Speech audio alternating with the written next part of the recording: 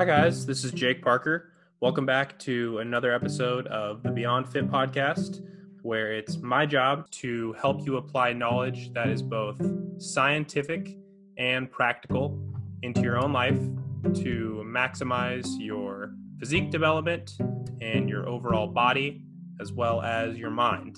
The combination of these two things is what makes you beyond fit.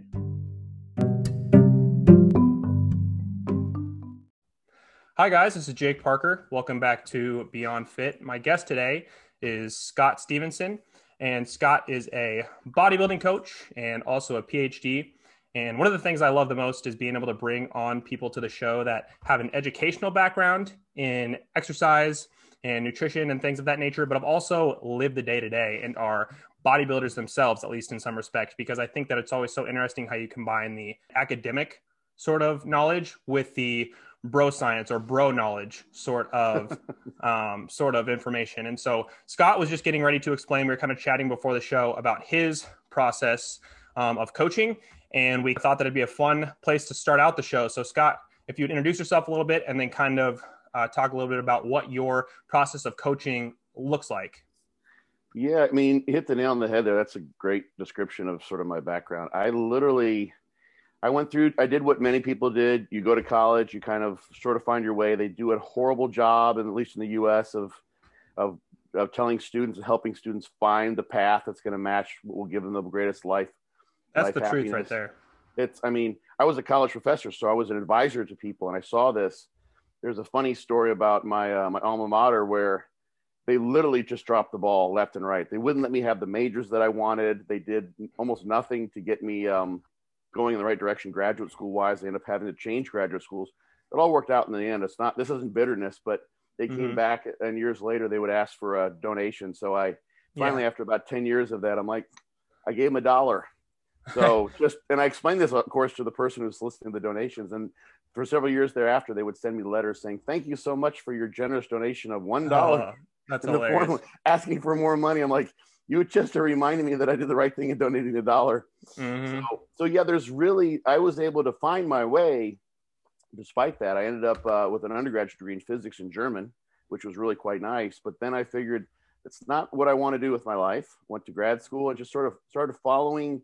I knew that if I found something I liked to do, that I wanted to do, which I've been a meathead since I was a kid, that I could somehow make a way to make that a living. My concern, of course, was going to be something that if I focused too much on it, that I'd suck the love out of it. I didn't want to destroy my passion in making it a money-making venture, but I've never really been money-oriented, so I wasn't terribly concerned about that. And I've just since then managed to piece together a variety of things that have been connected to bodybuilding and fitness, and just helping people and educating people, which is kind of the main thrust that I figured out as I started in grad school, because you have to teach generally when you're in a master's degree program or a PhD program. Unless you come in specifically with a research assistantship, you'll be teaching at some point. Just friggin' loved it. It was just so much fun to interact with people and watch the minds light up, and watch people who are curious as I am dig into information. And I almost got to relive vicariously some of the epiphanies and things that I had as I was learning things along the way. And so I kind of done a little bit of all of it. I ended up as an assistant professor in California, weaned myself away from that, and to become an acupuncturist. I was going to bring that back and actually teach some of those classes. Decided to stay in Arizona, where I was for about a decade. I owned a gym for 4 years there. I taught at the acupuncture school, had an acupuncture practice. Gosh, I was on the internet like literally from the Big Bang, essentially, of when it all started, because I've been around that long. So I was kind of just helping people along the lines online, on just answering questions, private messages, etc., since the late 90s. And I've been personal training people since 1993, I think, when I first got certified. So were you big on the bodybuilding.com forums? Not that one. No, Intense Muscle is one that many listeners will recognize. And that I was actually one of the super mods on there from the very get-go. And before that, there's miscellaneous.fitness.weight, which was a news group that existed before bodybuilding.com. Bodybuilding.com was it was just so crazy and so full of trolls which people may not even use that term so much anymore, but it was I just think so. yeah, it was just so like, I'm going to stay away from that. Whereas an intense muscle, I'll give a shout out to Ken Hill. He goes by Skip. He was one of the owners of that board, and there was no playing around. If you had like 1 or 2 and 3 strikes, and then you're gone. So we kept it very much under control, and it was a pretty formidable board for about a decade. So that was like those kind of things I think were just everything at the time. Like you talk about starting that in the late 90s. Like for me, basically, so I'm 25 now. I would say I first started kind of bodybuilding and looking around online in like probably 2010 or so. And bodybuilding.com was huge. Like I didn't really know anything about bodybuilding. And so I kind of look back on it now and it's like, on one hand, it was helpful, but I think on the other hand, it was very kind of detrimental in a way to me because I was looking so much into the specifics and it was kind of like derailing me. It was like the forest for the trees, right? And so I'm curious, when you talk about being like very interested in bodybuilding and calling yourself a meathead from a young age, did you ever go through the period of like not understanding and really struggling, or was building muscle and getting strong always something that kind of was natural for you? Like, were you an athlete, or how did you come about that? No, I mean, I was an athlete, but I wasn't terribly gifted. I mean, I didn't, there's no one was going to offer me a college scholarship for anything I did, but I just loved the training. So just to put the timeline in perspective, I started lifting in 1981. So it's almost 40 years now that I've been doing this. So there was no internet. You just sort of figured out what you could from Flex Magazine, Muscle and Fitness. And all of that, of course, was sort of branched off from bodybuilding based on Arnold's Encyclopedia Bodybuilding, high volume sorts of things. So I spent years, well over a decade, thinking that more is better and having a body that could handle that, being as young as I was, and just pounding myself to death before I started figuring out this is just not going to work. It's way too much. I mean, there were times, like one of the most excessive things that I remember doing was 20 sets of 20 on squats. That is brutal. Which is, and I was doing that on a weekly basis for a long period of time. Insane.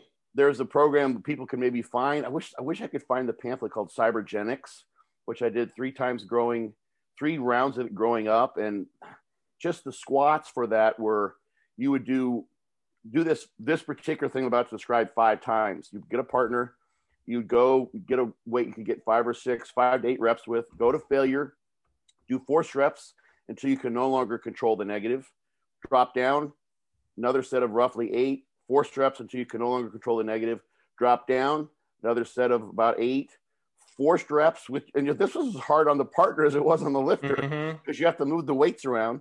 After that, you would do deep jumps. So you're just trying to jump off the ground, going all the way down, touching the floor until you can no longer get airborne.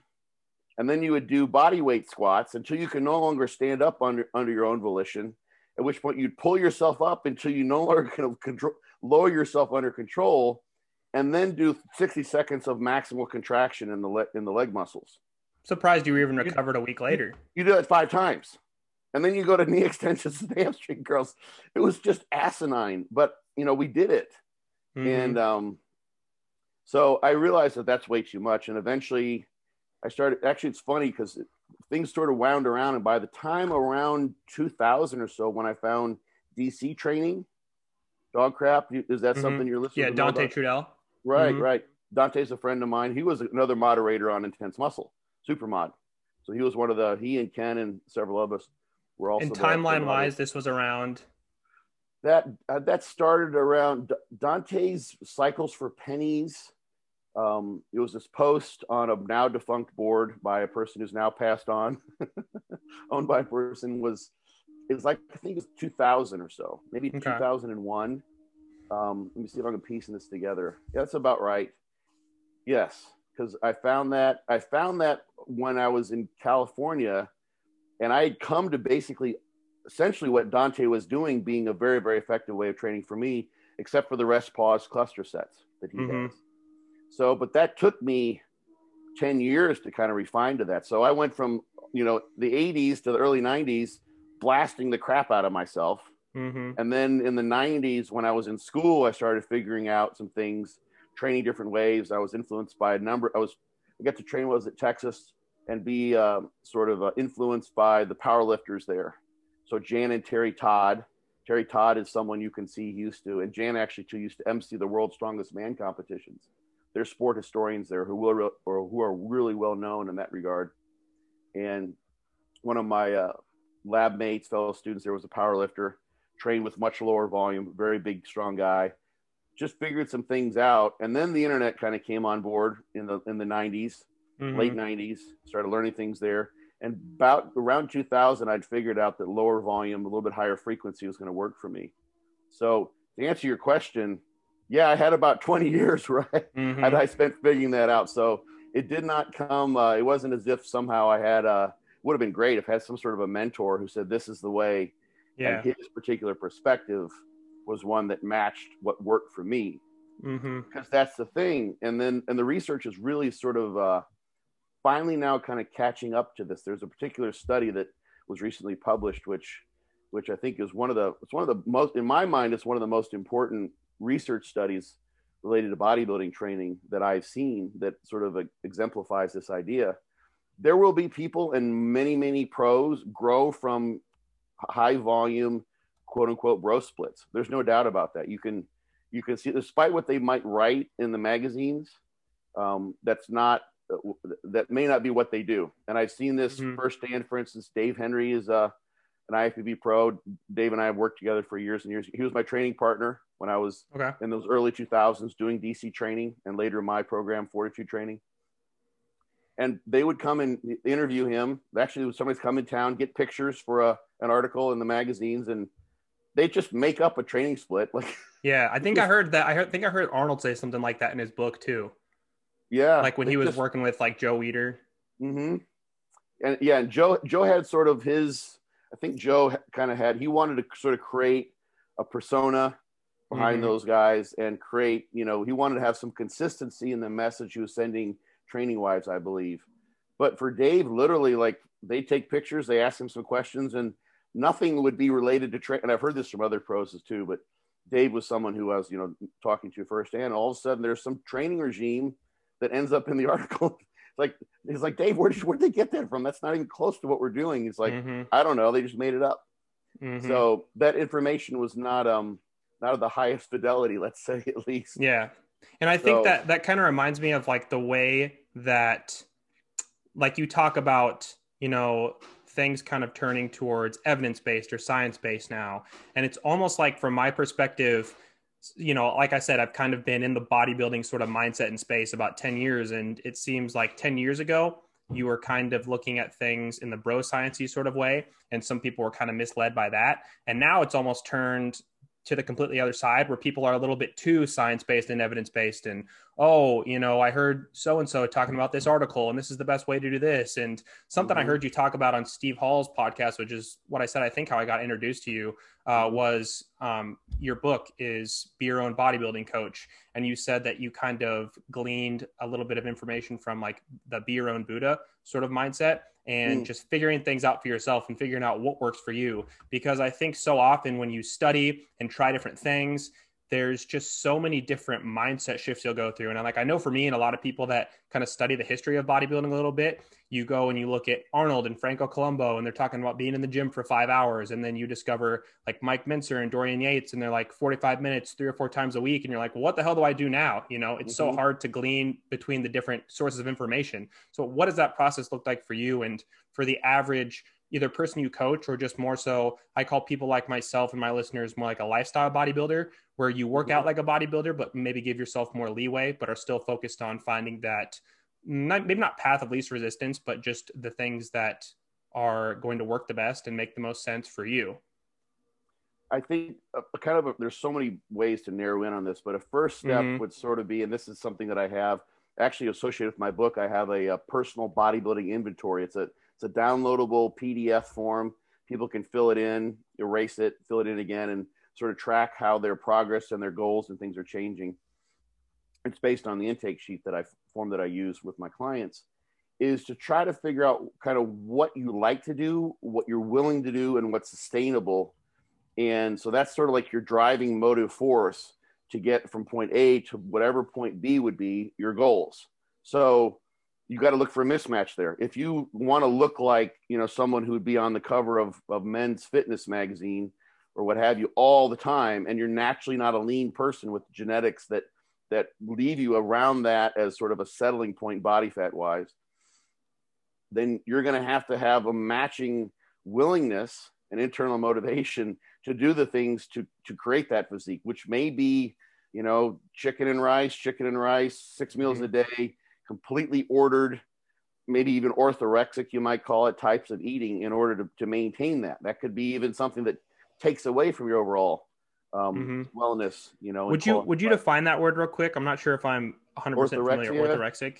Oh, there actually is a more clinical term which people should probably look up. But so ortho meaning like straight up and down. It's the idea that someone has, in this case, a mental psychological disorder where they eat in certain very specific ways, and any deviation from that causes them massive amount of stress. Okay, psychologically speaking. So it's like, I have to eat this way. I missed my meal. My post-workout window is there. I have to have my pre-workout. I can't have carbs. I'd rather, an example of this, it's not probably within the realm of orthorexia in the way someone would be treated for it clinically, but sometimes bodybuilders will think so much about their macros that they just skip a meal because they can't get the food they want. So rather than having, let's say a chicken sandwich from, some drive-through that's not that bad, they will go 6 hours without eating because they need to have chicken and rice. It can't be the bread and the chicken, even though the macros would be close.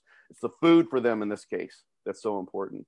So some people you just have to figure out what you're willing to do, and what's sustainable really is the main thing, and then pair that to where you're trying to go.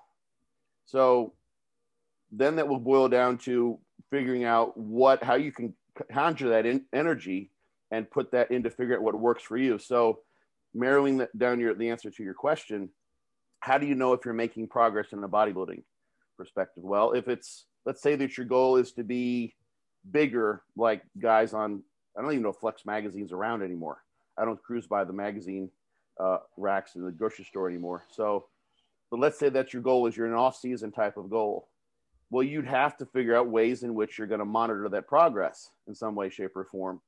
So let's say you start off and you've been doing the bro split high volume, and you eat enough to make gains, and you're looking at pictures in the mirror, strength in the gym, which I think is very, very important and highly underrated, and body composition, which you can assess even with the DEXA if you like, or skin folds, knowing where those skin folds on you are the thickest. You don't necessarily have to do skin folds to get an estimate per se, but skin folds can be used in sort of a qualitative, pseudo-quantitative fashion and follow along your weight. So for instance, if you get to 200 pounds and the sum of 3 skin folds for you is 30 one year, and you get to 200 pounds another year and your sum of skin folds is 20, that's obviously an improvement.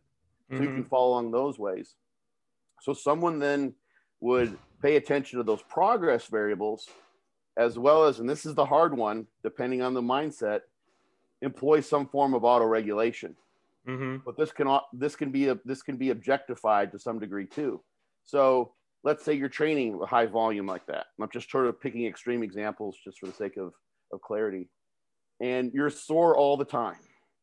You go in the gym and you can tell, you go to pick up the first 45 and put it on the bar, and it feels like it weighs 145 pounds. Like you're chronically overreaching, maybe even not quite overtraining, but you're not making much progress. And you can see and feel it in your body. Literally, the soreness is there. You're not sleeping well. You've got some of the beginnings of all those symptoms of overtraining. Your sleep is a big one. Your appetite starts to go to shit, et cetera, et cetera, et cetera. That's probably too much. Especially if you're sore all the time. This has been something I've picked up on recently as being probably more important, a lot more important than I've given it credence in the past. So that person then might say, well, what happens if I cut my volume in half and go from there?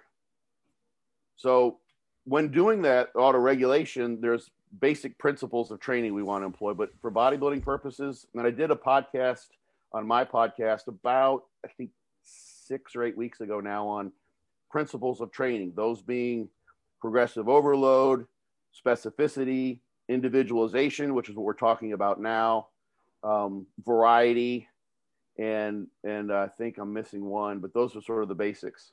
And progressive overload is, in my mind, the most important thing related to bodybuilding training for the purpose of gaining muscle. When you're specifically trying to do that, body fat is obviously a concern, but you're trying to gain muscle mass. And the reason I say that is that this hasn't been connected as much in the research as I think would just make sense, because the data are there in many cases.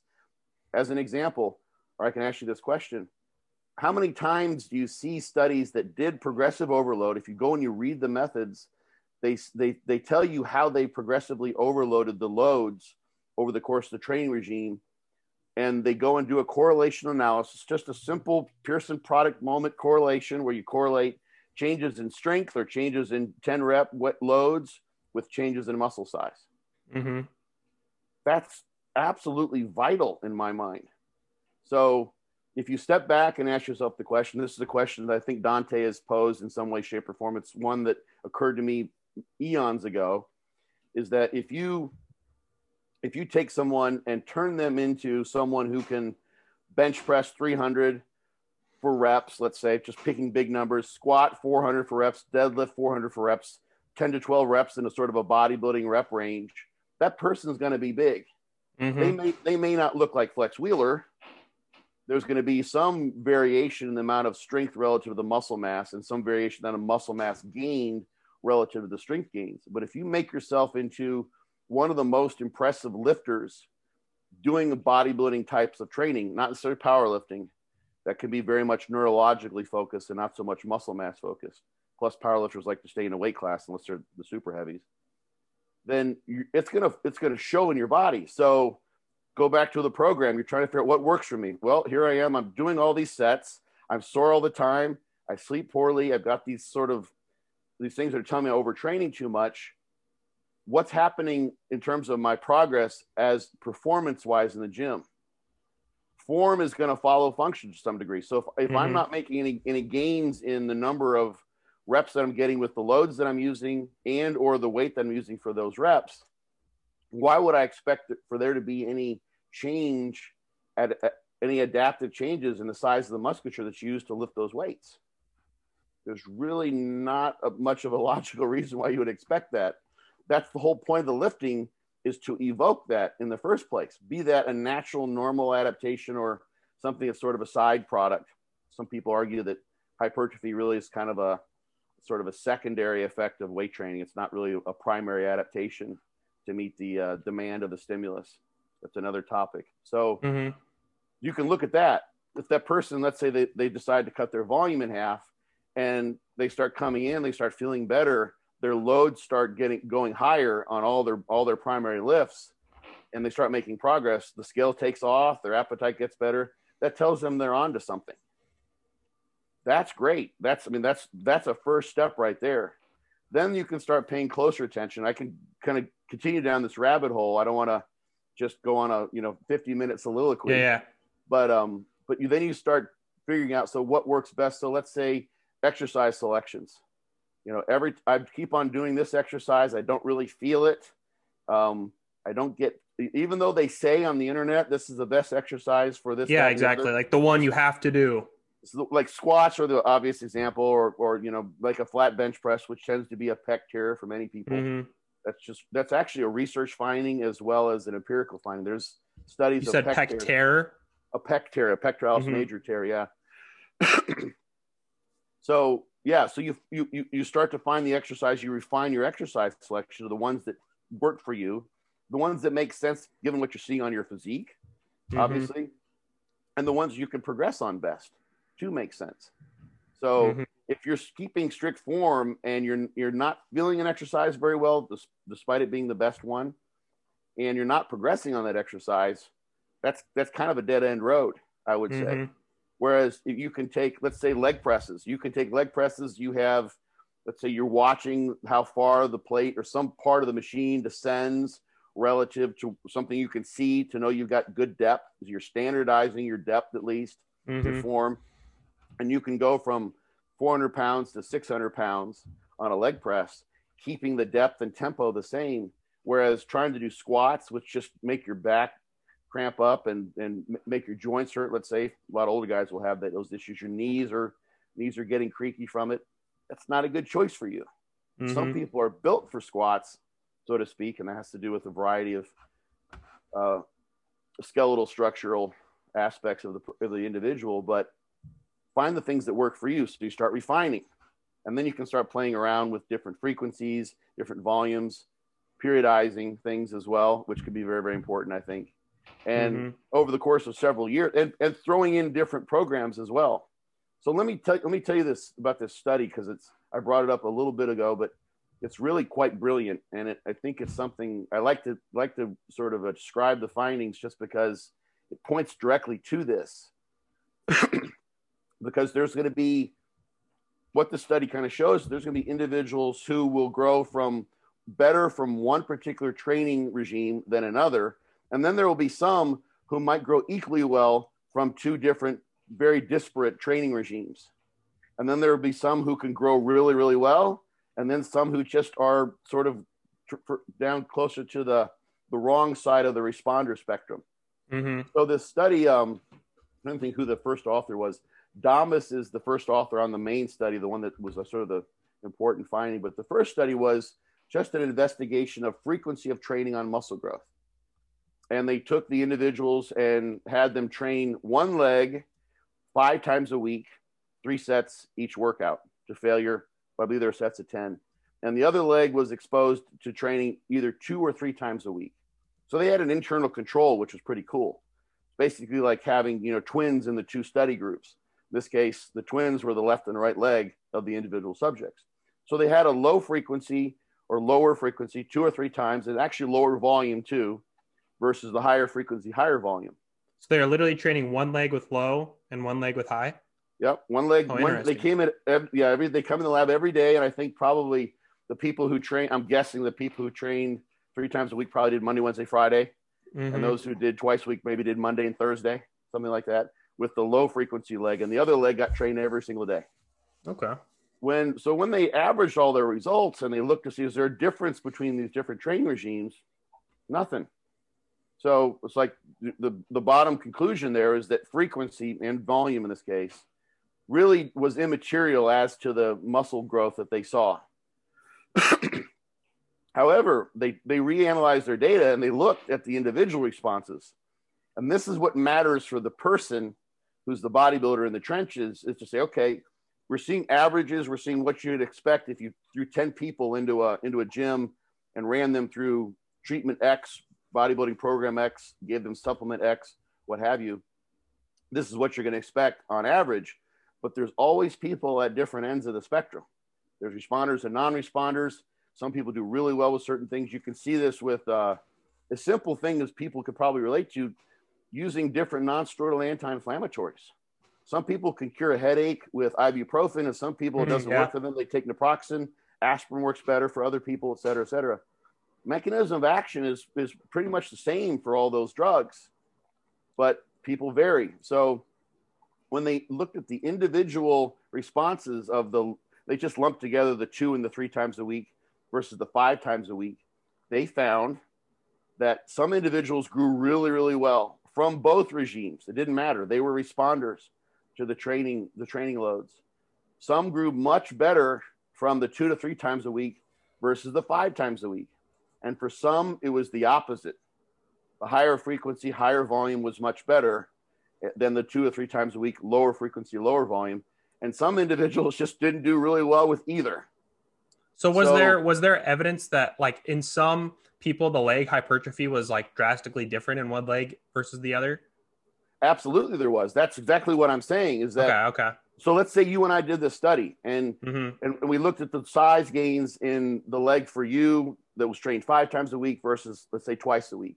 And for you, the 5 times a week was head and shoulders above, pardon the poor pun there, the 2 to 3 times a week. So 5 times a week worked best. You literally could see that the leg that was trained every day grew much better than the one that was only trained twice a week, or 5 times a week versus twice a week.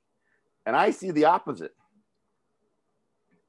I looked down and the 2 or 3 times that leg looked, they're just looking at the quad actually. So it's just knee extensions, which is, it's a nice model. You don't have to worry about systemic stress, and it brings people in too. They wouldn't, they really couldn't have done like the left side of the body entirely with right. 5 times a week versus the right, and total difference. So I see just the opposite of what you see. My twice a week leg does really, really well. I get great gains there.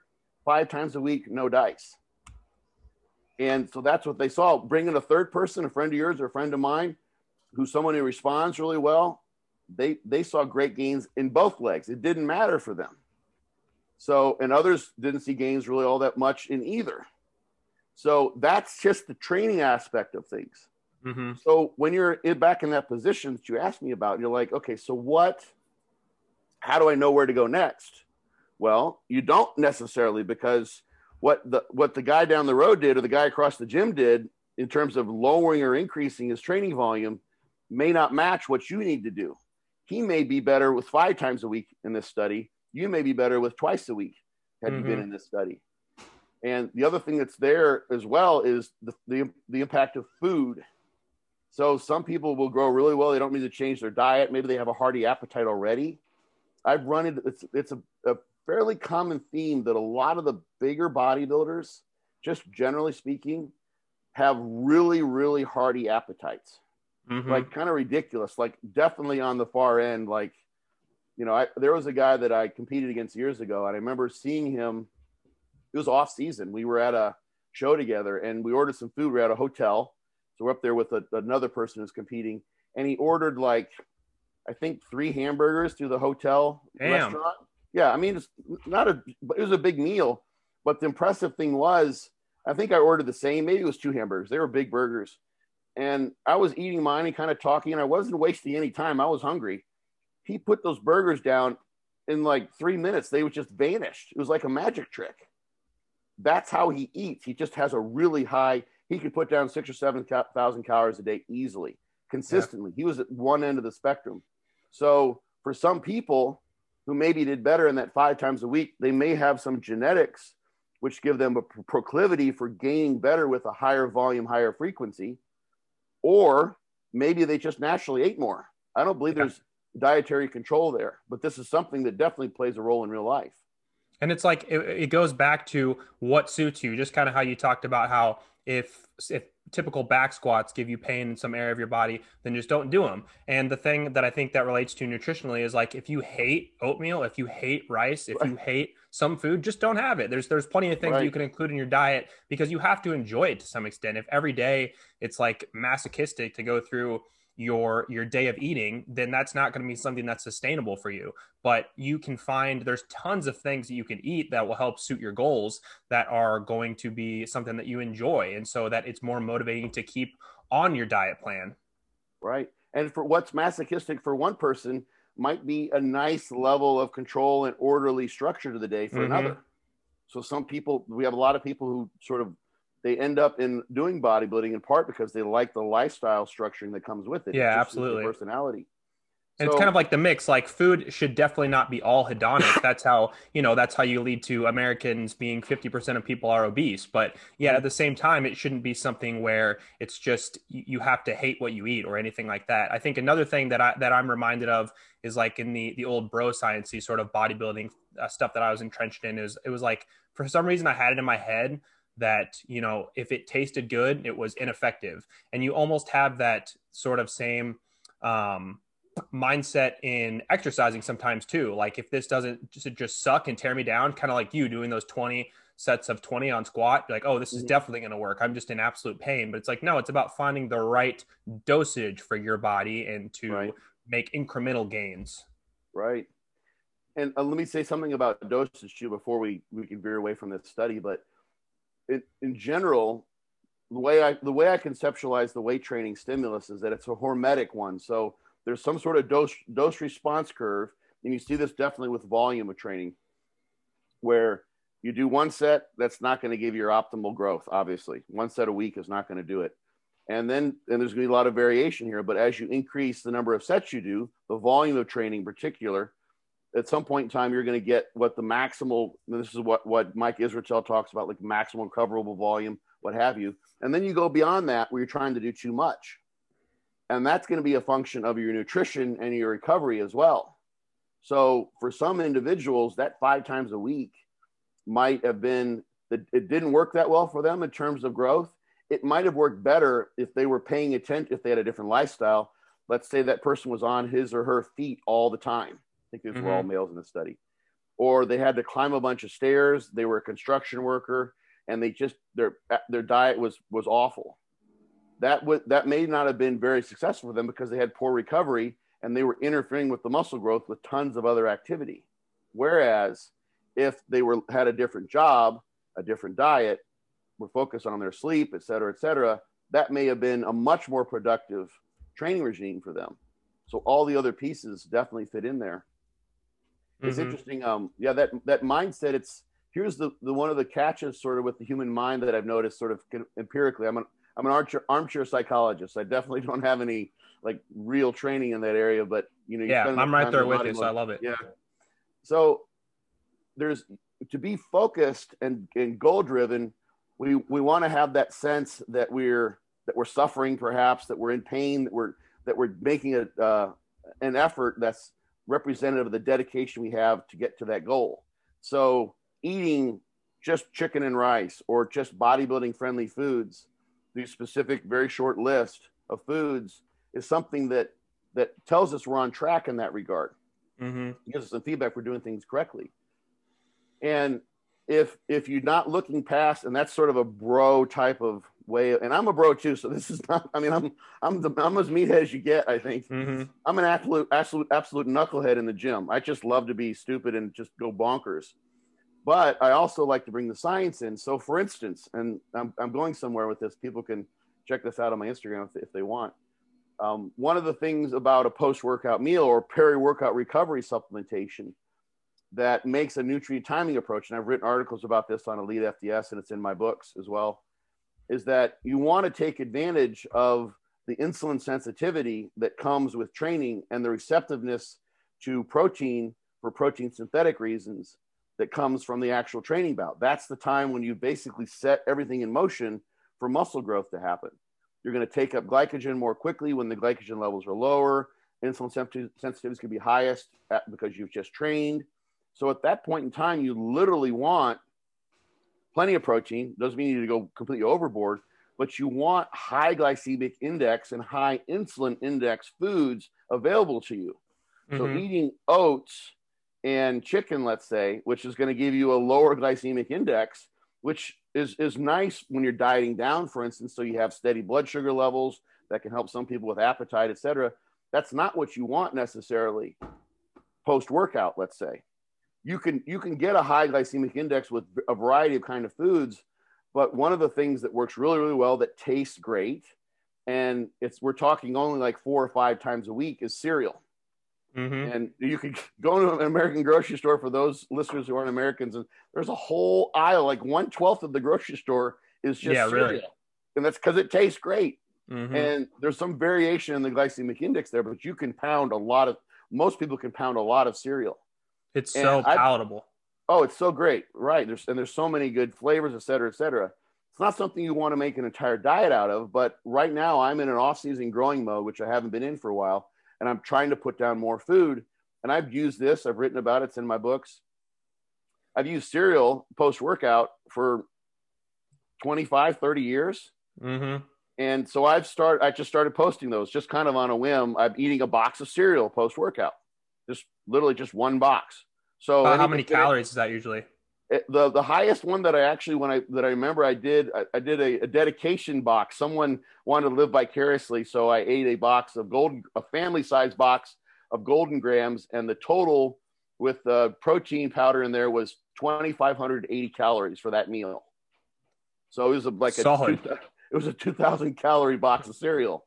So I'm just posting those on my Instagram every day. I come back and I just take a picture of the label or the front of the box and just it's hashtag Cereal Gains Nation, which was totally facetious. I'm not trying to create a nation. We already have a nation of cereal eaters, but it's a way to get the food down. And that's a total reach. And I've gotten tons of questions exactly at what you're pointing at, that like, that's not how bodybuilders eat. What are you doing there? It's like, well, that's what our physiology has set us up for. And if you're trying to put down calories, and I've got a sort of a nutrient timing approach that works for me, it's not magical, but it lets me take in a caloric excess. And I figured this out over 40 years. I look forward to that cereal meal. It tastes great. It lets me get the food in. If I tried to do that with rice, well, there's no way I'd get 2,000 calories. No, not even close. Wouldn't even be. I mean, I would just feel awful. I'd just spend 3 hours eating the rice, and then the next meal would start. It'd be one continuous meal for 6 hours. So that's an example where the science, and if you're really paying attention to what the science tells us, and everyone knows about insulin.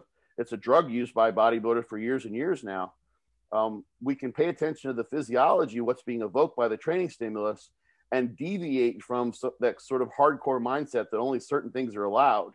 Because, and let me say this too, in that respect, there may be someone who they might put on a lot of body fat trying to take that approach. That might not work for them, because the extent to which people add body fat from caloric excess is highly variable as well. There's some early twin studies from 20, 30 years ago where they overfed twins for about 3 months. This was done up in Canada. A guy named Claude Bouchard did these studies. He's an epidemiologist and somewhat of a geneticist. And they gave them 1,000 calories a day caloric excess, 6 out of 7 days a week, which is a lot, based on a caloric balance measurements they did at the beginning of the study. And they gained anywhere from 3 to 12 kilos of body weight and body fat. About 2/3 was body fat, but that varied as well over the course of that 3 months. That's ginormous. It was like a 4-fold variation across individuals, even though they had them sequestered in a clinic where there's no, they couldn't scrape the food off under the table to the dog or somehow scoot out. Everything they're eating was being watched. They were under 24-hour surveillance. So some people couldn't get away with that. Some people wouldn't need to, because they gain weight really, really easily. And metering their food on the upward direction, try to gain muscle and limit body fat, is something that's important for them. Whereas you might be in this situation. I've talked to guys who were 200 pounds, literally 12%, 10% maybe, who were putting down 5,000 or 6,000 calories a day, and the scale still wasn't budging. And then there are other people who they would, if they saw that person, they would chop their head off because they're so envious of the situation they're in, because they gain body fat so easily, and dropping it so extraordinarily difficult for them. So that the cereal gains thing works for me. It's a great way for me to put the food down. It makes sense. And of course, I'm paying attention to my health parameters. I don't have, lipids and blood pressure that are, off the chain. And my blood glucose is fine. It's always within range. So those things are okay for me. Someone else, that might not be the right approach. But it is definitely a deviation from a certain old school way of doing things. But interestingly enough, for instance, on Intense Muscle, because, do you know who Ken Hill is, Skip? It rings a bell, but I don't think so. Not off the top of my head. Skip loading is his sort of the name he's given to his sort of style of dieting. So it comes from shit loading. He has a way of dieting people where they will basically diet for the majority of the week, and then they'll do it's a cyclical diet, and then they'll have a skip load on the weekend, usually on a non-training day, and it could be 6 to 8. The time will vary depending on where they are in their diet and how they're responding to the process. And they'll eat just as much as they possibly can to some degree. And it's something you got to watch out for in terms of eating disorders, because some people can go over the top and they get used to eating all these foods that probably aren't the best for them. But it's half of a day, 1 out of 7 days a week. And so for people back at the Intense Muscle world, where Skip was the owner of the board, and many people were doing skip loading, and they're putting down boxes, plural, of cereal a day, or other pancakes, and probably feeling sick afterwards. A lot of them did not actually. Oh, sometimes, really? But you just find the right food for them. Some people don't like it. It's not for everyone. As I said, some people can do really well with that. He can get people in phenomenal condition. And if you looked at what they're eating on their skip loads 2 or 3 weeks out from the show, you would think that's impossible. And in that environment on that board, that's an old school board, really. having a box of cereal after a workout was not at all out of the norm because so many people were doing it.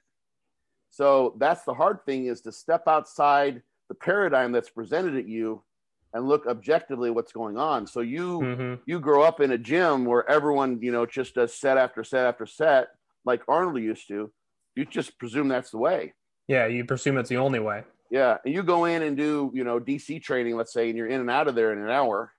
You do, a rest pause set and maybe some straight sets and a Widowmaker, and you're done. And they're like, how many sets you do? I'm like, 5, I guess you could say, maybe 3, depends on how you count them. They'll be like, you think you're going to grow from that? I'm like, you're out of your mind.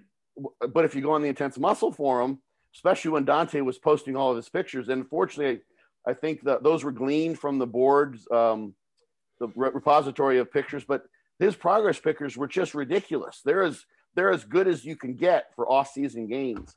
But most have been lost to Father Time, and they're buried in the internet and kind of irretrievable, I think. Right.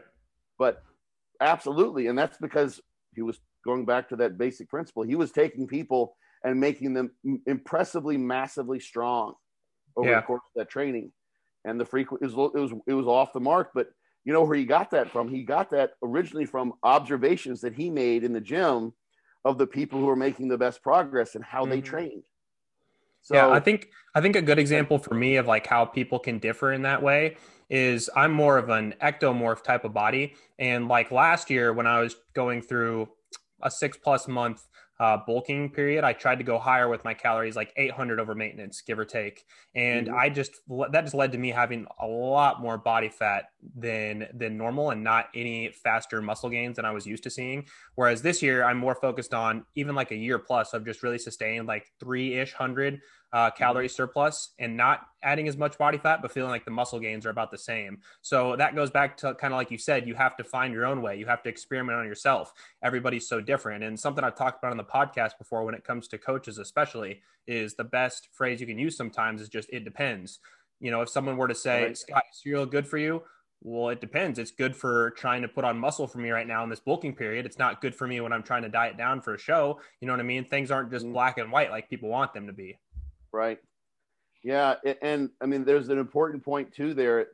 There's been a lot of talk, Fritz, about P ratio and what that means in terms of bulking and where your P ratio will be best. That's the ratio of protein versus total weight accrued. So muscle mass essentially relative to the weight gain that you make.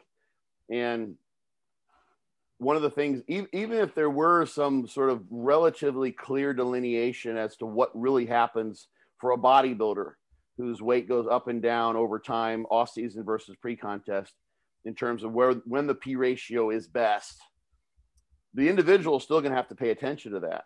And it kind of comes back to, if you can put on muscle mass, let's say you're ectomorphic sort of naturally, muscle mass is not going to come easily to you. And you need a caloric excess to make that happen. And here's the thing, the P ratio is going to vary probably depending on the caloric excess. But the way I think I like to look at this, and I mentioned this a good bit in my book, is that at some point in time, you go from 300 to 500 to 800 to 1,000 to 1,500 to 2,000 calories in excess each day. At some point, you're going to max out how much muscle mass you can put on with that caloric excess. And we know where the rest of the calories are going to go. So the key is, of course, finding that and also determining, and this is a big picture thing, where you want to go overall with your body weight and your bodybuilding goals and what you're willing to put up with. So let's say, and here's the way that Dante used to phrase it, and it's a great way for it. Let's say you had 3 years to put on as much muscle mass as absolutely possible. And you didn't care if you looked like the most slovenly person to the outsider of all times. Like, what's going on with this? What's going on with Jake, man? He looks like he's really gained 50 pounds. He's lost it. He's just sitting at home and like doing Netflix and Uber Eats, and just like he's not training. But you're trying to put on as much muscle mass as you could, knowing, let's say you spend 2 of those years gaining optimal muscle mass. So you make it 1,000 calories a day. That's the most you can actually do. And you gain a lot of body fat. Well, that's a sacrifice. You probably have to buy all new clothes. You wouldn't necessarily like how you look. And for many people, I think this is actually sort of a subconscious limiter as to how much gains they can make, is like, you just don't want to do something if you're not liking the result. If every time you eat, your belly looks like you just swallowed a bowling ball, you don't feel well, and you're not seeing that, for instance, translating in a way in the gym that feels right to you. For some individuals off season, that 1 or 2 hours in the gym where all of that rest of the day suffering actually sort of shows up, where you feel strong, you're making PRs on all your lifts, it's worth it to do that for the other 22 hours a day. But for others, it's not, and they will just eventually just not do it. There'll be some, they won't eat the food. They'll limit the meals. They'll come up with excuses, and then they'll limit themselves. It goes back to that, like cereal versus rice. If the cereal will actually go down and digest somewhat well, and your body's actually making use of it, then that's a lot better than something that just makes you feel just overly stuffed, just disgustingly full. I remember hearing, when you talk about like a huge excess, I remember hearing, and you don't always know how much of this stuff is just lore, but a story about, I think it was like a younger kid, like maybe a teenager, 20 years old, working out with the West Side guys. And he was like, I can't put on weight. And apparently somebody told him, all right, like tonight, go home, order a large pizza and douse it in olive oil. Just like that extreme of an example of like, just get crazy calories. Yeah, that's Dave. You can find Dave Tate talk about that. He has a video with John Meadows. That's maybe that's what I'm thinking of. Yeah. That's a powerlifting strategy. There's a guy, I'm blanking on his name right now, but he's really well known in the powerlifting world for moving throughout weight classes and making that. So powerlifters have a mentality that's, they're not focused on the body so much. They're focused on what happens with the weights. So for them, it's absolutely worth it to do that. But if we go back to that 3-year plan, we just put on as much muscle as possible in 2 years, and then you have a whole year to diet off. Well, asking you, if you had, even if you gained an extra 40 pounds of fat, that still is less than a pound a week dieting over the course. You'd have 10 weeks where you could come off your diet. So like literally you could diet for 3 or 4 weeks, take a week off, and continue that for a year, and you would get rid of that body fat. That's a 3-year plan. That's someone going all in for a 3-year do or die program. That will produce pretty impressive. That's the one way you want to know what your genetics are. Try that. Yeah, just max it out. Right. And that's not going to be a favorable notion on the internet when people are looking to, try to figure out how to do, exercises that are unilateral, that, engage all the smaller musculature of the back, and make sure they keep 2 or 3 reps in reserve, and try to micromanage all these things to kind of finagle what I think are like really the small rocks, the small dials in what we're trying to do here. The big rocks are getting stronger in the basic movements that work for you and eating enough food to ensure you're growing. And that's and how much you eat is going to be a function of what you're willing to put up with.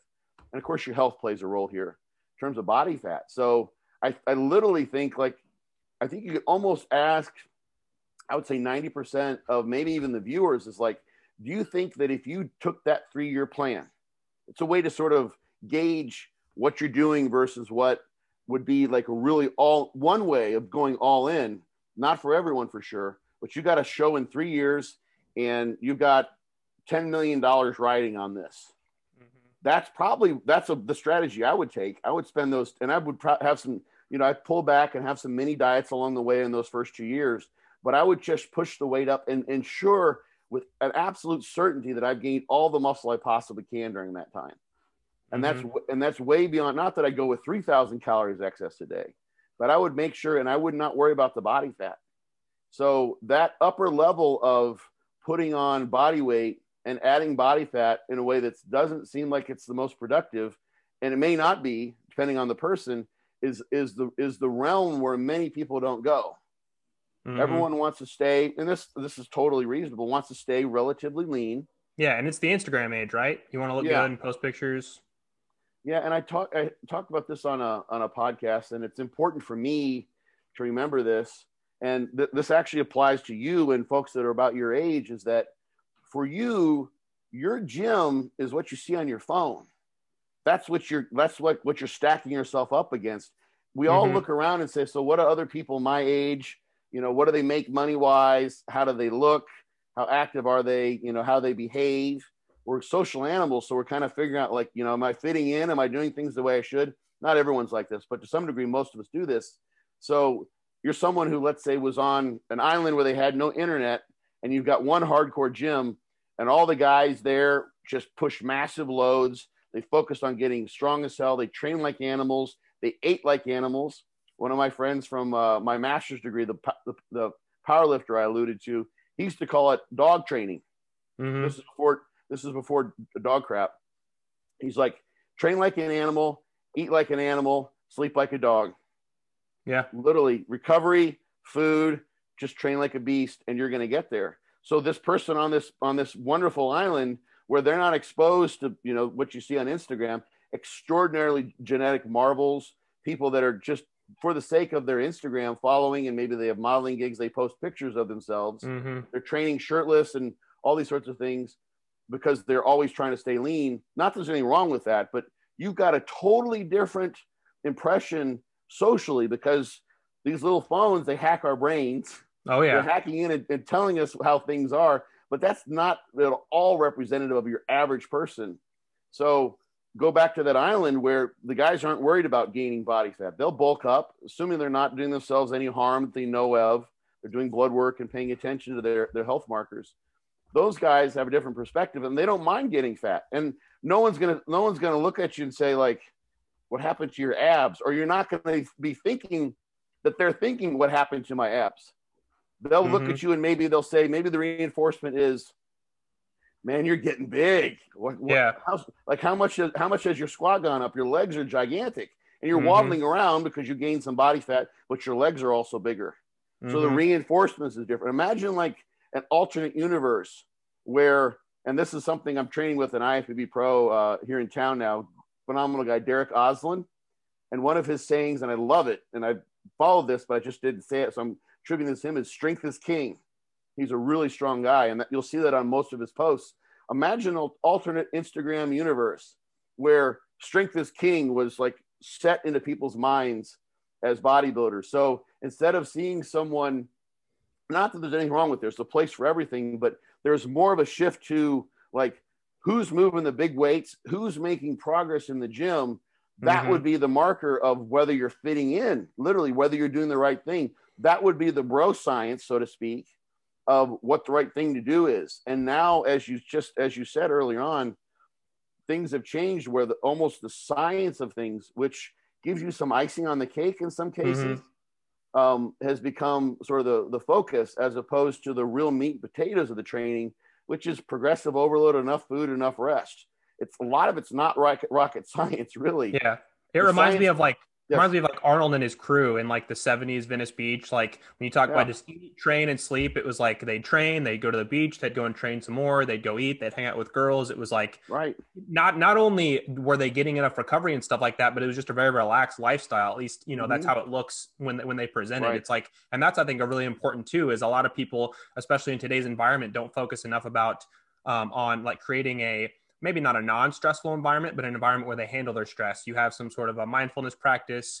You are staying off social media or your phone in some case, because that's going to stress you out, because you need to have some sort of a parasympathetic balance in order to be in that optimal muscle growth state too. Right. I absolutely agree. Absolutely agree. Like phone time, I've run into friends my age, and I've run into so many people who their attention span is 1.5 seconds, because that's what's getting entrained from social media and their phones. And people have panic attacks if they leave their house without a phone. It's nice to have a phone to dial 911 and do certain things, but I look forward to putting my phone down at the end of the night. It's like, oh, finally, I can release this leech, you know, that keeps on pulling my energy from me. So yeah, I totally agree with that. Imagine too, if someone's trying to gain weight and they're watching their body fat climb up, and they're knowing this is going to happen. It's all logically, it all makes sense to them. You know, in this study that I mentioned in Canada, the average without any training ratio of fat-free mass to fat mass was about 1 to 2. So about 1/3 of the weight gain was fat-free mass. And then could you define, I meant to ask this earlier, but P ratio, just real quickly for the audience? Oh, I did kind of slip it in there. So P ratio, P refers to protein. It's the ratio, sort of to understand where the term comes from. It's the ratio of, from bodybuilders' perspective, muscle mass to total body weight gained or lost when you're in a caloric excess or caloric deficit. So Okay. from our perspective, it's like how much muscle are you gaining when you gain 10 pounds? Is 3 of it muscle mass? Is 6 of it muscle mass? So the P ratio will be the protein content of the body relative to the other portions of the body. And it's going to be a function of how they're doing body comp and how they're measuring that. But the P refers to protein being fat-free mass, essentially, which is where your protein component is going to come from. So that would include like bone mass and organs and all those sorts of things. So it's not a perfect surrogate for muscle mass, but it gives us some idea of the fat-free mass, the stuff that's non-fat relative to the whole body changes in weight. So, but imagine that person then who's making great gains. Like, let's say if you gain 30 pounds over the course of a year and 20 of that is fat-free mass or mostly muscle mass. 20 pounds of muscle mass is just ridiculous. Yeah. That's off the charts gains. That's just mind-boggling. And that's just taking that average, at least in the short term, of about 1/3 fat-free mass and changing it into 2/3 of fat-free mass for every unit of weight that you gain. So if you just overate 30 pounds, based on these shorter term studies, maybe 1/3 of that would be fat-free mass. That's what the P ratio digs into. That's a whole other body of literature. But if we can just ensure that maybe 2 out of 3 pounds are muscle mass, and you gain a pound, if you gain just 2 pounds, a half a pound a week, so about 2 pounds a month, or 24, 25 pounds a year, you would have gained like 15, 18 pounds of muscle mass in a year. That's ridiculous. But you are gaining body fat. So someone who doesn't, even if you half that, even if you gain 30 pounds and it's 15 pounds of fat, that's still 15 pounds of fat that you've gained.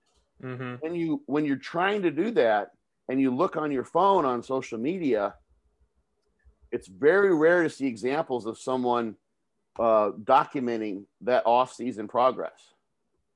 What you almost, I mean, and of course, you know, the algorithms guide you towards the things that you're interested in. So they basically construct your reality for you to some degree. So what I'm seeing is not a cross-sectional, you know, unbiased slice of what's out there in Instagram world, but almost all of what I see as far as progress pics, not all of it. There's some, like some of the guys, the muscle mentors who are in the UK, that I've been on their podcast. Cal has done some really cool off-season shots.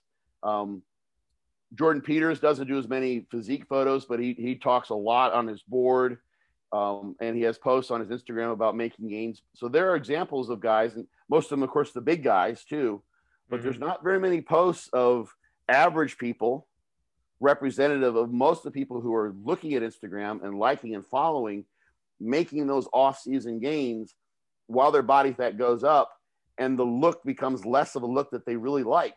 Yeah.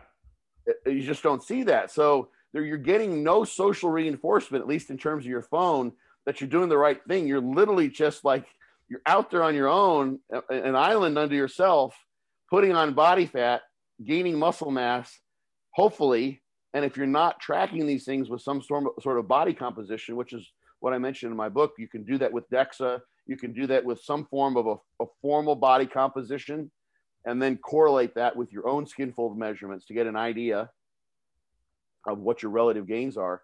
But and looking at your strength gains, all these sorts of things we mentioned earlier on the podcast, if you're unsure of that, the objectivity of those ways of tracking your muscle gains, and everything you're getting, almost like literally 9 out of 10 of the things you see are of people who are lean or who are leaning down, like, you've got this really strong psychological, this almost like a stressor telling you, making you question, like, is this the right thing? Am I doing the right thing? Is this going to work out in the end? Am I going to gain all this weight and then, you know, lose it all at the end, which does happen to some people.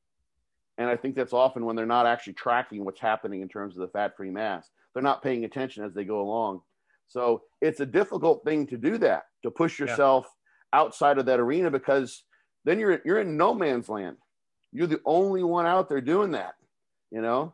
And I think that, I think that you can just gain a really huge competitive advantage over people too by looking at things on terms of like 1, 2, 3 years, as opposed to the people that want to every single year I have my bulk and I have my cut and I lean down. You can gain such a competitive advantage, but you do have to go to that different place mentally where you go, okay, I know I'm not going to love the way I look every day in the mirror in terms of body fat wise for this period of time, but I know that I'm more focused on the long-term goal, that so when I finally do decide to get shredded, I'm going to have so much more muscle, maybe more muscle maturity. And I've just honed this in so much more than the person who is bulk cut, bulk cut, bulk cut, especially once you look towards, like, again, like I mentioned, lifestyle type bodybuilders where, oh, I got 3 months to get lean for the summer. And so I'm going to cut down. Often that's going to involve losing a lot of muscle mass. And it's like, should you even care that much? It goes back to how much do you care what other people think? If you go to the beach and you're not super lean, and you see 20 people that you might never see again, was that worth, kind of halting your bulking progress? You got to think about stuff like that too. I think what you touched on there is really important. And one of the things that I feel and I've experienced too is sort of a secondary growth. It's a reward that comes from bodybuilding. It's a way that you improve yourself if you take on those heavier goals. And then you have to step back and say, okay, what is actually driving me here? To what extent am I worrying about other people's opinions of me, people who I don't even know? And of course, there's phenomenon that many of us have the perception that people are looking at us and making judgments, when if you actually ask those people, they're not thinking anything that you think they're thinking about you. So you get in doing this, in literally taking on a very sort of a structured long-term goal approach to things, you get to see your insecurities exposed.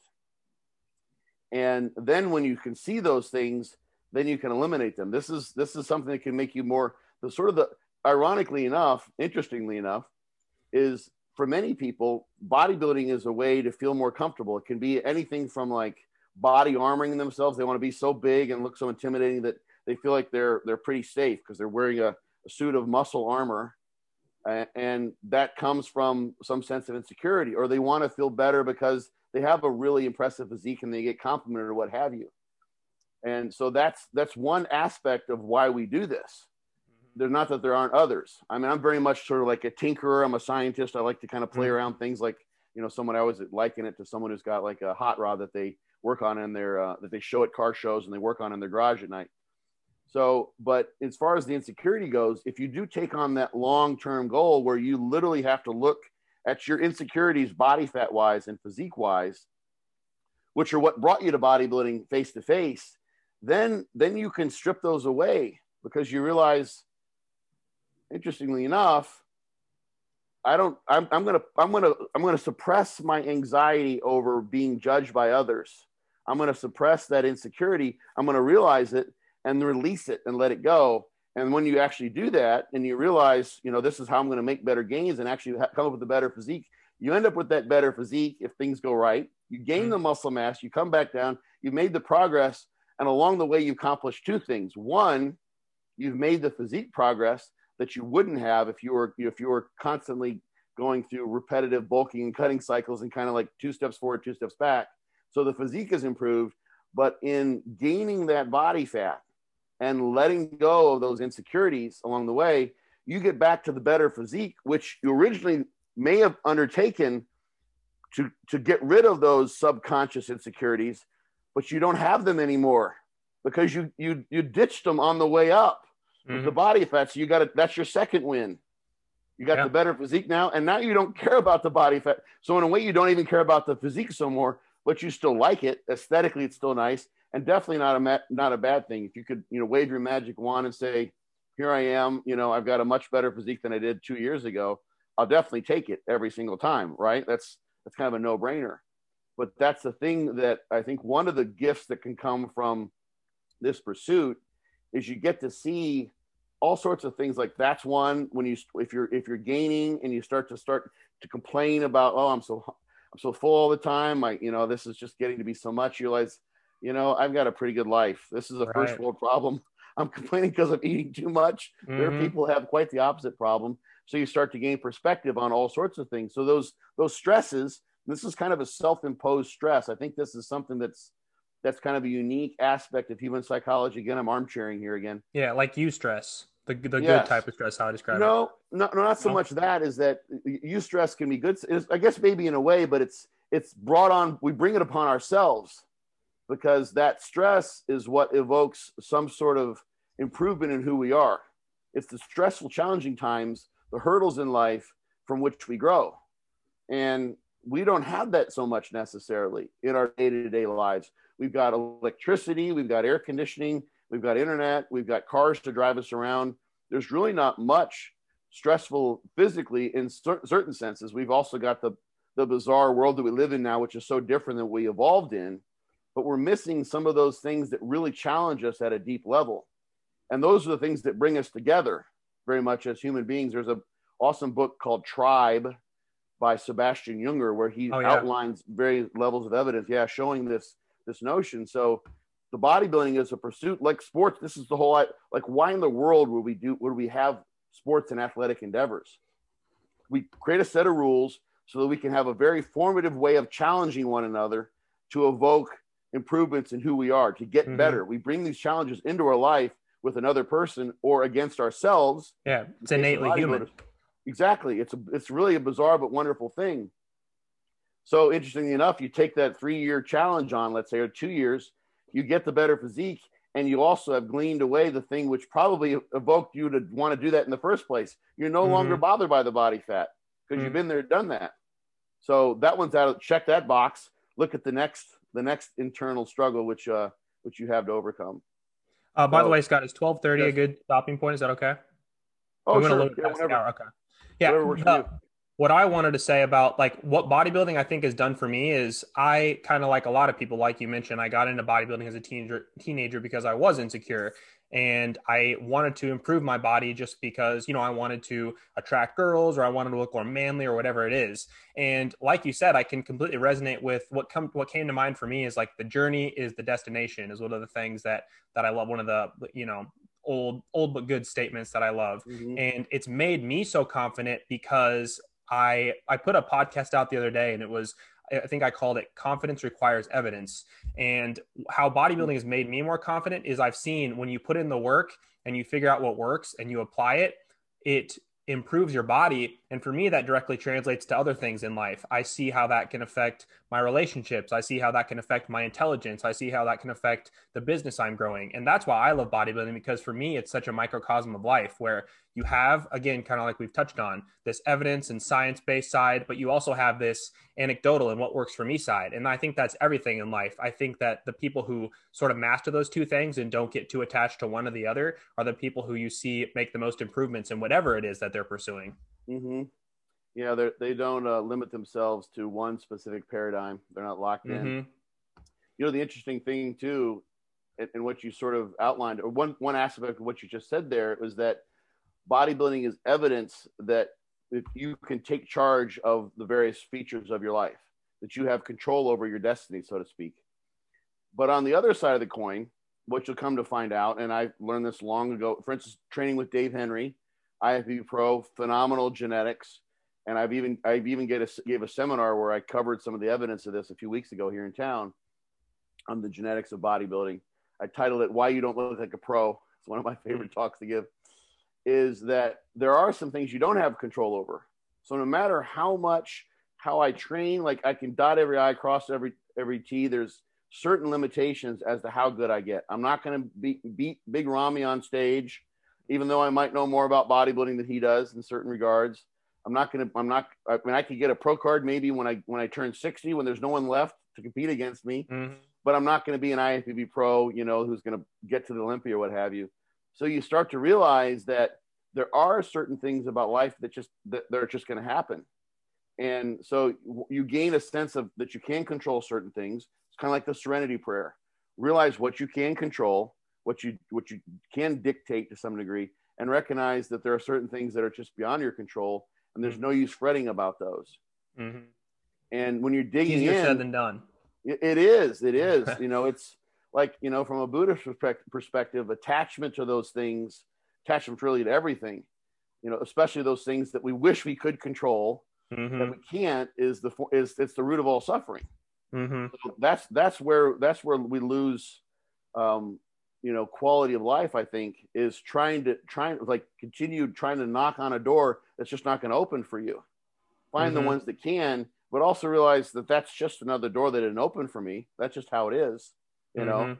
Oh my! And I the subtitle of that it's something like this, but the subtitle of that talk is why you're not playing in the NBA, why you're not an NFL superstar, why you're not a world level concert pianist, why you're not working for NASA launching rockets, name it. There's so many other things that people, if you're 5'3", unless you're Spud Webb, there's like some examples, you're not going to be in the NBA. It's not going to happen. You're not going to dunk a basketball. No, but no matter how hard you work.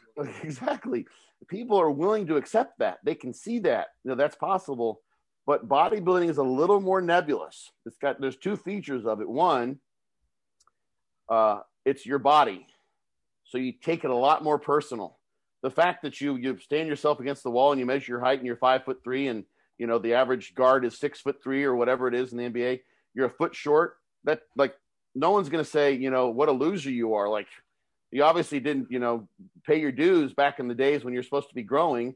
Like, what the hell, man? Like, what's up with that? Like, just excuse yourself. I don't want to be in your presence because you're so worthless and weak, right? That doesn't happen. But if people look at your body and the people that will do this, we gauge one another in that way. There's judgments that happen in people's minds. Yeah, and there's the perceived judgments as well. So the body is so much more important for us.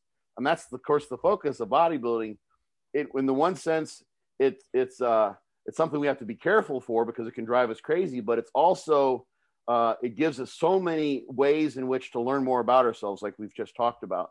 Figuring out okay, this is, now I don't have to worry about the body fat being, it doesn't mean that I'm a horrible person or that I'm sloppy and lazy or any of the negative things which I may have consciously or subconsciously conjured in my mind to be associated with having higher body fat.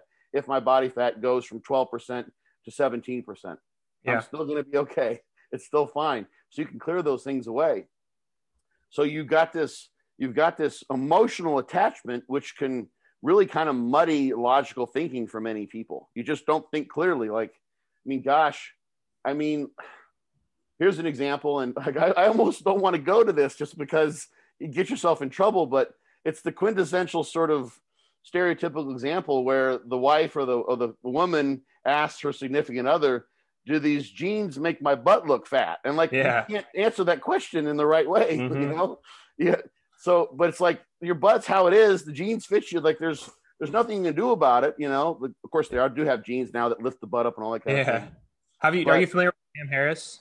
Of course, yeah. He wrote. I read his book Lying, and Lies, that's what it reminds me of because he talks about a point in there where he talks about that exact question, like if your wife asks you, does this make me look fat? And he's like, you have to think about things when you're thinking about telling the truth of what is this question asking? It's like your wife is asking, she's kind of just asking for you to affirm your love and affection for her. She's not necessarily asking for you to objectively say yes or not, yes or no, do I look fat? So it's like context always matters. So are you lying? If you say, honey, you look beautiful. No, you're not lying because you are affirming your love and affection for her, which is what she's looking for. So it's people, and that's part of just growing in emotional intelligence, is you have to understand that things are never black and white. We want them to be, but they just never are. Yeah. There's context and there's all the subtext behind it. And with our bodies too, talk about subtext and nonverbal communications, how we dress, how we move, our bodies are our vessel. That's like before you say a word to anyone, your body is conveying hundreds, if not thousands of messages to everyone around you. So it's literally, in this egocentric way, who we are. It's what we are. And so it makes sense to be very, very conscious or maybe extra unusually unnecessarily conscious of what that is. So yeah, the lying thing is what I actually took in a philosophy class that I took as an undergraduate. We had a discussion section, and the one I took was on lying. So I already and Sam actually wrote that book after having had a course, I think at Stanford, on lying.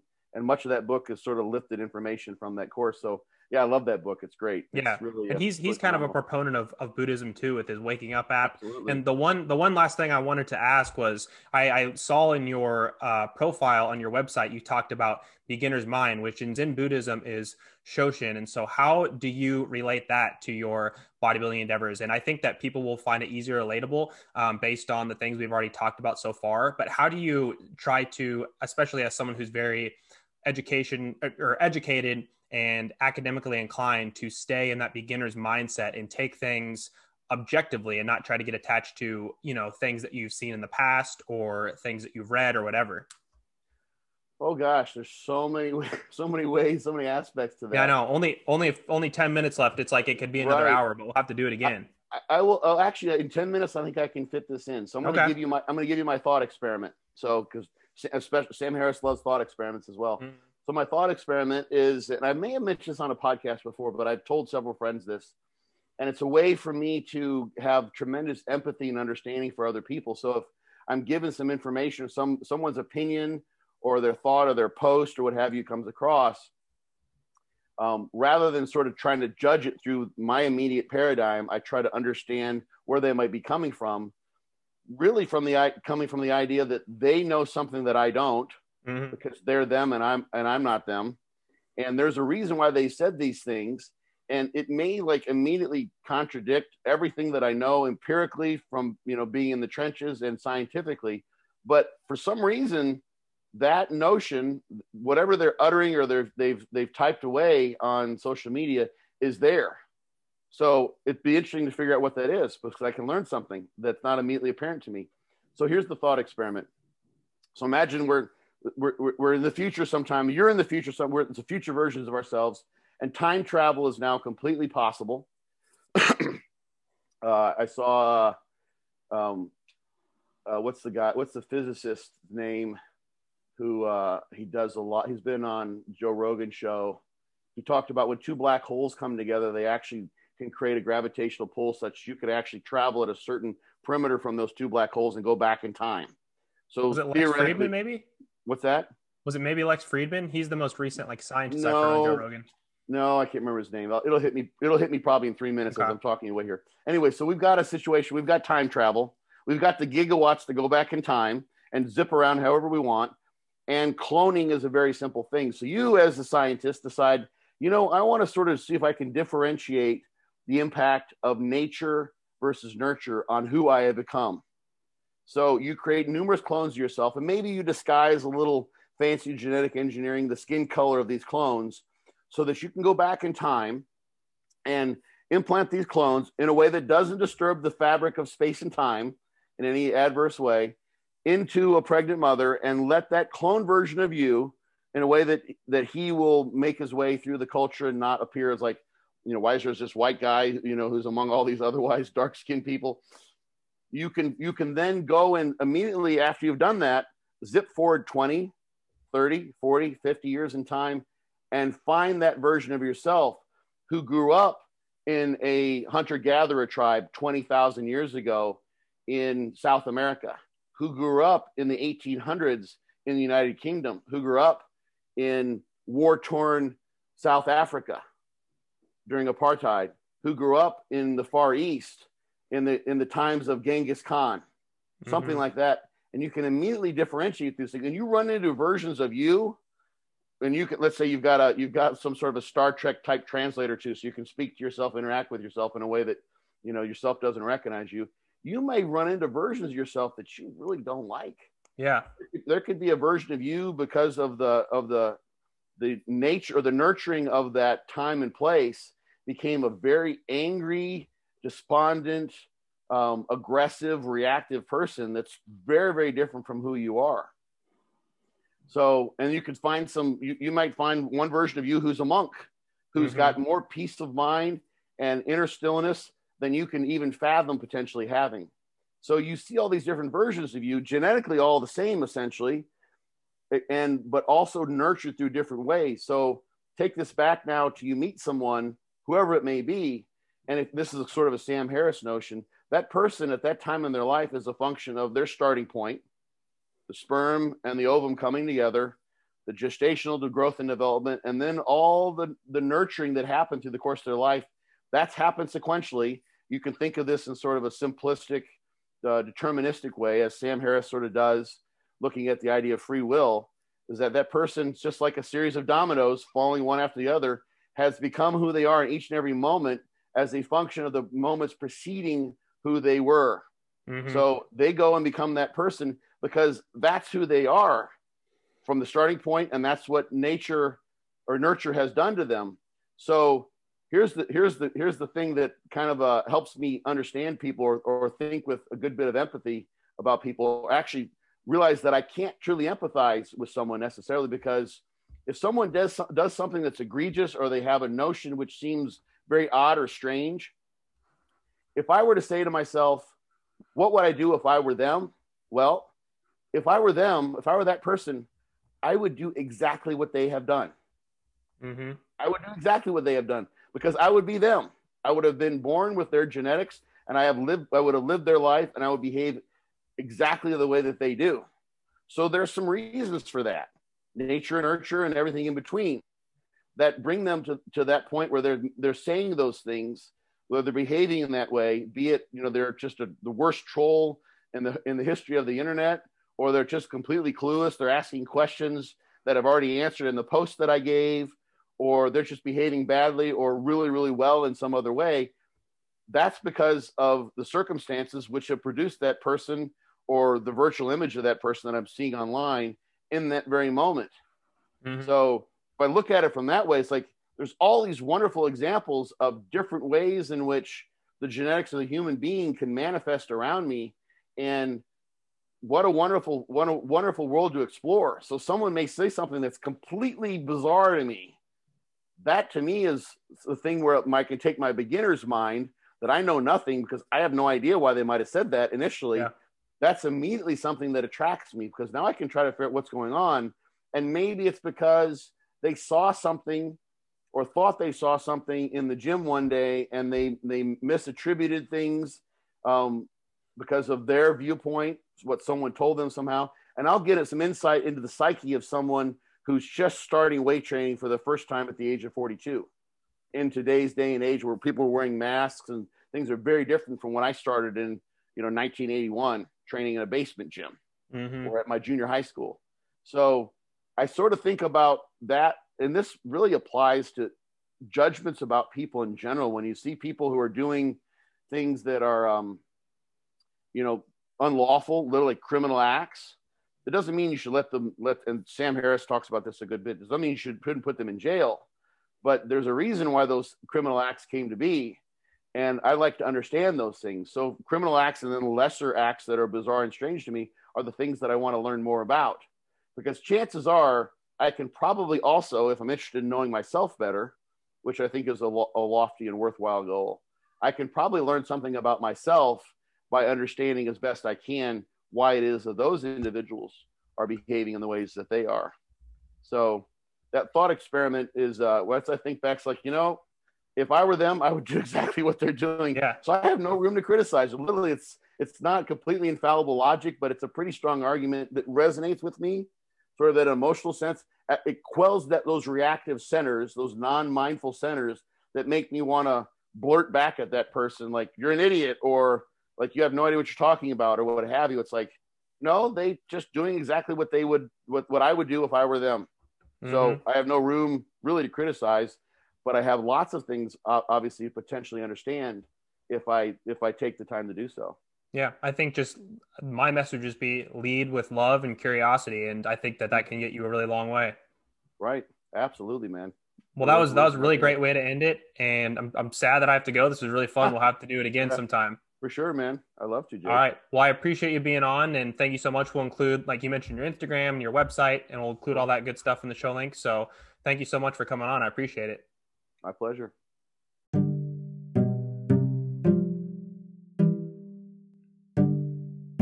Hey, guys. Thank you so much for tuning into the podcast. If you would, please take a minute out of your day to review and rate the podcast, as well as subscribe. It would really help me out a lot. And if you're on Instagram, go ahead and follow me on there at jakeparker.fit and screenshot and tag me when you're listening to the show. I'll be sure to share it and thank you personally on there.